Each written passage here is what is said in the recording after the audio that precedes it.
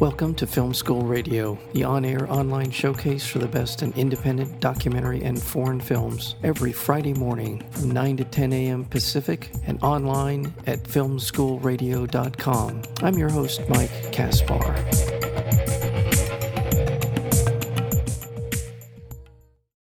In the new documentary film, Ride Till I Die, we follow the man from Davie, Florida, Ricky Ringer. Ricky comes from a troubled past. His father walked out on his family when he was very young, and Ricky was on his own by the age of 15. But he had already found his solace in life, and that was bull riding. The 8-second duel of man versus beast was his emancipation, and Ricky early on was successful. He was earning money, he was making his way in the world, and he joined the pro circuit. Despite all of his success, Ricky could never quite get to the point that he really craved, and that was a championship. This film is about his journey, not only in the bull ring, but in life. Terrific documentary film. We're joined today by the director, Tony Ramos. Tony, welcome to Film School Radio. Thank you for having me, Mike. Thank you. Thank you so much. I will say at the outset that having watched a little bit of rodeo riding, bull riding on ESPN now and then, and just kind of fascinating to watch how it works and how dangerous it is. But this film is much more than that. It's a deeper dive into the world of Ricky Ringer, but also into the culture, into his family life. Tell me a little bit about why Ricky. How did he cross into your life? Well, I was just watching a professional bull riders event back home, and I got fascinated by it right away because, like you, I thought these guys were crazy. There would always be a good story with one of these individuals. So I reached out to an association in Florida, and they passed me on to a rodeo producer. Her name is Cynthia, and she's in the film as well. And when I talked to her, she says, "You want to do a story?" I said, "Yeah, I just want to do a short feature or a doc on a bull rider and their life story." And she just said, "I have the perfect person for you." So she led me to Ricky. I didn't ask. She just gave him to me. I knew nothing about him. I didn't know if he had a good story, or I didn't know if he would be a good subject. But as the years went by and he got more comfortable and then his story evolved, he turned out to be the perfect subject. What do you think she sees in Ricky that she thought would be a great subject for you? Yeah, they've been friends for a long time. And I think she realized that he's been doing it for almost 25 years. And he has such I guess you could say, a tumultuous life he's had. There's so many ups and downs, such as like a roller coaster. And I think she figured he'd be the best subject because of he having so many years experience and being around the block and from all the highs and lows. And, near the end of his career, he'd be the one who would best cover the subject. Were you aware from the outset, either from your conversation with Cynthia or from your first conversation with Ricky, about the things that were so compelling in the film about his world outside of bull riding? When did that become something that it's such an important part of the film and it's such an enriching part of the film? But when did that become evident to you, whether it was the conversation with Cynthia or on your own? Oh, with Ricky, it came immediately when I started talking to him, because then when he told me about how he grew up without his father and how his parents didn't improve, he wanted to go into bull riding at a young age. So he did that when he was 15. And I found it very interesting that his son followed exactly in his footsteps, started when he was 15 as well. The difference was little Ricky had the support of Ricky, whereas Ricky didn't have the support from his mother, who turns out later in the film admits that she was wrong and she regretted everything. She wished she supported him. And the fact that he didn't grow up without a father and he was out on his own and just showed that he was someone who was determined to chase a dream. And I found that very compelling. And also because of his son following in his footsteps, I thought it was very important to touch on his family. Yeah, that story about his father is heart-wrenching and troubling in so many different levels. And that's the context that you see Ricky in this. I don't want to psychoanalyze Ricky too much, but this desire to prove himself, I have a sense that it might be rooted to some degree in the relationship that he did not have with his father. I think he wanted to be the dad that he never had to little Ricky. Yeah. So I think it was important to him. The story took a turn when you saw later how little Ricky wasn't talking to him, how he moved out on his own. And so it was kind of like, well, this is kind of what you did. So now I find it interesting. He's following in that same path. Are you a little worried about that? And that's when he said, not at all, because he has my support, whereas my parents they never supported me. In the rodeo world, I don't think there was anything for him to prove really, but I think it was more pride because we started following him. So I think he felt determined to chase and show that, hey, look, I can still do this, when really his body was letting him down. So I think that's what made the story so good too, is just he kept trying and trying when people were telling him, you got to stop. You're too old. Like, I mean, he was 39 when we started following him, and he was riding till 42. And that's very old for bull riding. So for him to do it that long is quite, extraordinary. But at the same time, I just think Ricky didn't know when to quit. And I think us coming on board didn't help out. But then once his body started breaking down, that's when he realized, you know what, maybe I should give it a rest, So it was good timing on our part, because that's when I purposely went for his last professional event in Estero. You see it in the film. Yeah. So kind of like a good ending to the story. I want to talk about the world of bull riding and just sort of how intense it is and how determined the people who are in it, who this dedication they have to it and the love of it. It's the danger, I believe. There's a lot of different things, but I want to make an observation about Ricky Ringer to give the film, I think, a little context for people outside of who may or may not be interested in bull riding. In some ways, he reminds me of Crash Davis from Bull Durham. I mean, there's a sense of that, the idea of the love of what he does. Hanging on for too long, maybe too. Yeah, a little bit of that. I mean, I feel like if this is a nonfiction version of Bull Durham, of Crash Davis's life, and we love those people. And I mean, you can't help but really feel an attraction to what Ricky is about and who he is and all the things that he's, been through. So is that fair? Am I being fair or unfair to that? Well, yeah. I mean, many people who watched the film had no idea about the subjects. They came up to me and they just said, man, we really love that Ricky guy. Yeah. And I said, oh, how come? He goes, because he's very true and honest. Yeah. Comes across, and he really is. He's really a guy where he says, if he'll meet you there, he'll meet you there, right? Like he'll always stand by his word. He's just old school as it gets. He's a man of his word. And he comes across as very honest and truthful in the film.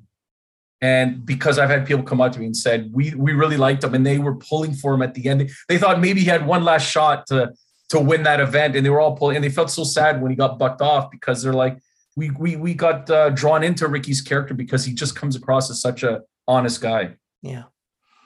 We're speaking with Tony Ramos. He is the director and producer of the documentary film Ride Till I Die. It will be available on Friday, April 8th on iTunes. It's available to be pre-ordered right now, and a number of other platforms as well. Do I have that right, Tony? It'll be on. Yeah, and those will all be listed either the day before or the day of. It'll be on my social media pages and my website. Right. Well, ridetillidifilm.com is a good place to go for that as well. Let's talk about bull riding. I mean, in terms of just its import in the world of, how would you classify these sport of rodeo sports? Is that an appropriate way to put it? I prefer to call bull riding a gathering of crazy lunatics. And you wouldn't be too far off the truth if you were to say that. Yes. You shouldn't ask me about bull riding because I don't know much about it. And the funny thing is, for some reason, I like to dive into projects where I don't know much about. I think that gives me that sense of, doing more research or trying harder to understand. So, in that sense of discovery, that sense of discovery. I learned on the way too, because there's so much to learn. I was like, oh man, I don't understand half this stuff, right? So, but it was good because I kept asking questions and I kept attending the rodeos, and I felt like I was learning, and I was trying to explain as much as I could to the viewer. The issue was people were still wondering, asking certain questions, and I said I couldn't cover everything because the film would go off course and it'd be a 3-hour Braveheart epic, not so epic film. So I couldn't explain everything about Brian because there's so much to explain, right? So I just covered the basics while following Ricky's story. So, I mean, I learned on the way, but I didn't know much about it or the culture, anything until I got there. Right. Well, I wasn't intending on a discourse on bull riding so much as I Okay. was to say the world of, and just the other part of it is just the very, very basics. And correct me if I'm wrong about any of this, is basically the idea is to ride a bull as long as you can to make it to at least 8 seconds in your ride. Then that essentially qualifies you, hopefully, for another round of bull riding. And there is some scoring system involved, and there's a lot of other things going on. But at the end of the day, it's a testament to the person who's riding the bull, just how much pain can you absorb and stay on top of this, 2,000-pound bucking, bronking, whatever they call it, animal who's determined to throw you off of it. Yeah, I mean, it's 8 seconds and with one hand only, and you just got to have a hand on the bull. If you remember that ride with Ernie where he's swinging around in slow, that was one of our favorite shots. I mean, that came out so perfect. He was literally still on the ride because he was still hanging on with one arm. Like your second hand cannot touch at all, right? So that qualified as a ride. So if you make it through 8 seconds, then you'll most likely go into the next round because not everyone does. So if they don't have enough riders, then they take the next highest unqualified rides. Whereas Ricky in the one event made it through because he was on for 7.69 seconds. So he was the next highest who did not hit the 8-second mark. Yeah. Oh, and how they scored is half the score goes to the bull, half goes to the riders. So they want a good bull because if you get a bull that doesn't buck, he won't score as high. Okay. You want that bull that has a reputation of, throwing people off because you're like, well, I'm going to get on him because if I stay on, I'm going to score well because he's going to help me. Yeah. The bull is just as important as the rider. Yeah. These are, as you see in the film, you see at different levels, like where Lil Ricky is riding. It's pretty quickly obvious that these are not the world-class bulls that Ricky's been riding, but they're still dangerous. I mean, the danger is everywhere. I mean, Little Ricky wasn't allowed because he wasn't old enough. Right. So all they did was for the film, he knew they decided to bring a bull that wasn't, as ranked. Yeah. And just for an exhibition. That's all it was. Yeah. But Little Ricky wanted to get on regular bull, but Ricky wouldn't let him. As he said, no, son, it's too soon. But he wanted it because he knew the cameras were there. So Little Ricky really wanted to jump on one of them, but he wouldn't let him. But now Little Ricky's full-fledged because now he's, I think he's 21 now. Yeah, because we started when he was 15, turning 16. Yeah. So he wasn't old enough. Once he turned 18, he got his pro card. He's 21. He's riding. Well, in addition to covering Ricky, Little Ricky, Ernie, we also get an insight into his life beyond that. His mom, Renee, who you mentioned, and Marilee, who is his wife, who seems like the ultimate support system person for Ricky to pursue what he wants to. And they seem to have a good family. They've a blended family. And it's a terrific part of getting to know Ricky and really, truly fleshing out the kind of person he is, as you described him earlier, as an honorable man. I just thought that was a wonderful part. He seemed to have gotten the full participation of the important people in his life. Yeah, and I thought that was important because anytime you dive into a story, a documentary about someone's life, you try to cover all the bases. So it was very important to talk about his wife and his kids and his past. And his mom was really a key. I mean, she came down for the one event. I remember I requested that. I said, can I talk to your mom? And he said, yeah, she'll do it. And she was interesting because we caught her off guard with a couple of questions. She didn't know about certain things. And the emotions that came out from Renee were really true. Really crying. And when she said, I have nothing but regret, that pretty much told me everything. Yeah. Which is kind of sad, but it's almost good that she can admit that so many years later. Like I made a mistake, son. I'm sorry. Well, and that's the film. Again, it sort of permeates the film is the honesty, the fidelity to whether it be the rodeo, whether it be bull riding, whether it be family, whatever it might be. And for Ricky to have gone through the trauma, which we're not going to describe in all of its detail, that he went through as a young man, is particularly lands in terms of the telling of the story. Was this film mostly filmed in Canada or the United States? No, entirely in Florida. In Florida. Oh, I'm sorry, I missed that. Entirely. Yep. Entirely in Florida. I don't know why I didn't pick that up. Real quick, just sort of in a big picture kind of question about rodeos, bull riding, and those what I would call, well, I don't know what to call Western sport, Western, Sure. whatever, Culture, I guess. Yeah. Western culture. Well, yeah, and that's my question.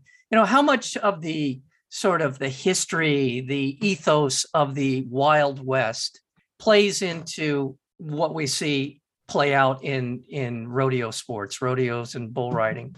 How much? I mean, is that what draws people to it? Well, I'm trying to understand. I mean, this is a kind of a throwback from a previous time in our country's history. But how do you think it infuses what we see on the rodeos? Well, I think rodeo is part of America's fabric. I've said that to so many people. It's like rodeo dates back to I think the first recorded rodeo was like in the 1800s sometime.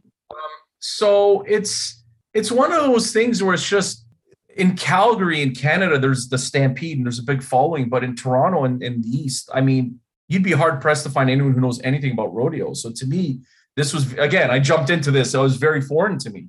So it was quickly established to me, like, this is part of Americana, if you want to say. There's so many rodeos all over the country. You could find a rodeo pretty much every weekend if you wanted to. I mean, if you don't mind driving everywhere. And this is what some of those guys do, actually, or did. Ernie right now is doing it. Ricky did before, where every weekend he'd be driving somewhere where there was a rodeo, whether it was in Florida, the Carolinas, Georgia, Colorado. Ricky would drive up to Chicago for a couple events. So it's part of the fabric. It's just part of what America is, I feel. So yeah. I don't think you could trace it to the Wild West, but you could say it is a time-honored tradition. Well, the idea of taming wild animals is something that is true around the world. South America, they have a rich tradition of what we would call cowboys. So the tradition is something that is in some ways very broadly understood around the world, the idea of taming animals for domestic use or just for entertainment purposes even. That's not unusual. It is. And I just wanted to kind of hear what you had to say about it, because it feels distinctly American, certainly in the way that we see it in the film. Yeah, that kind of history. And well, terrific. I thoroughly enjoyed the film documentary called Ride Till I Die. And again, it will be available beginning on April 8th. You can order it now, but it'll be available on iTunes and a number of VOD platforms coming up. And congratulations to you on the film. Congratulations for bringing me in to a subject that I knew very little about, and thoroughly entertained and compelled by the characters that are in the film. So congrats on that. Thank you, Mike. I appreciate that. Let's not forget about these guys. Like, they're very dedication is a word that should be used, these guys, more than anything, because when we touched on the injuries of them as well, the long list of injuries they have, and you just sit there and shake your head going, why do you keep doing this? And it's just, when someone's passionate about something and they grow up on something and they really want to achieve something, they show that, yeah, we could do this. And no matter what it takes. And the film title, Ride Till I Die, just came like halfway through shooting because I kept hearing it from guys. Yeah, absolutely. Why did I say that? It's like, because that's our motto. I'm like, okay. And that's the film. Yeah, absolutely. The film, again, Ride Till I Die. We've been talking with the director and producer, Tony Ramos. Tony, thank you very much for your time, and come back anytime. Okay. Thank you, Mike. Thank you so much.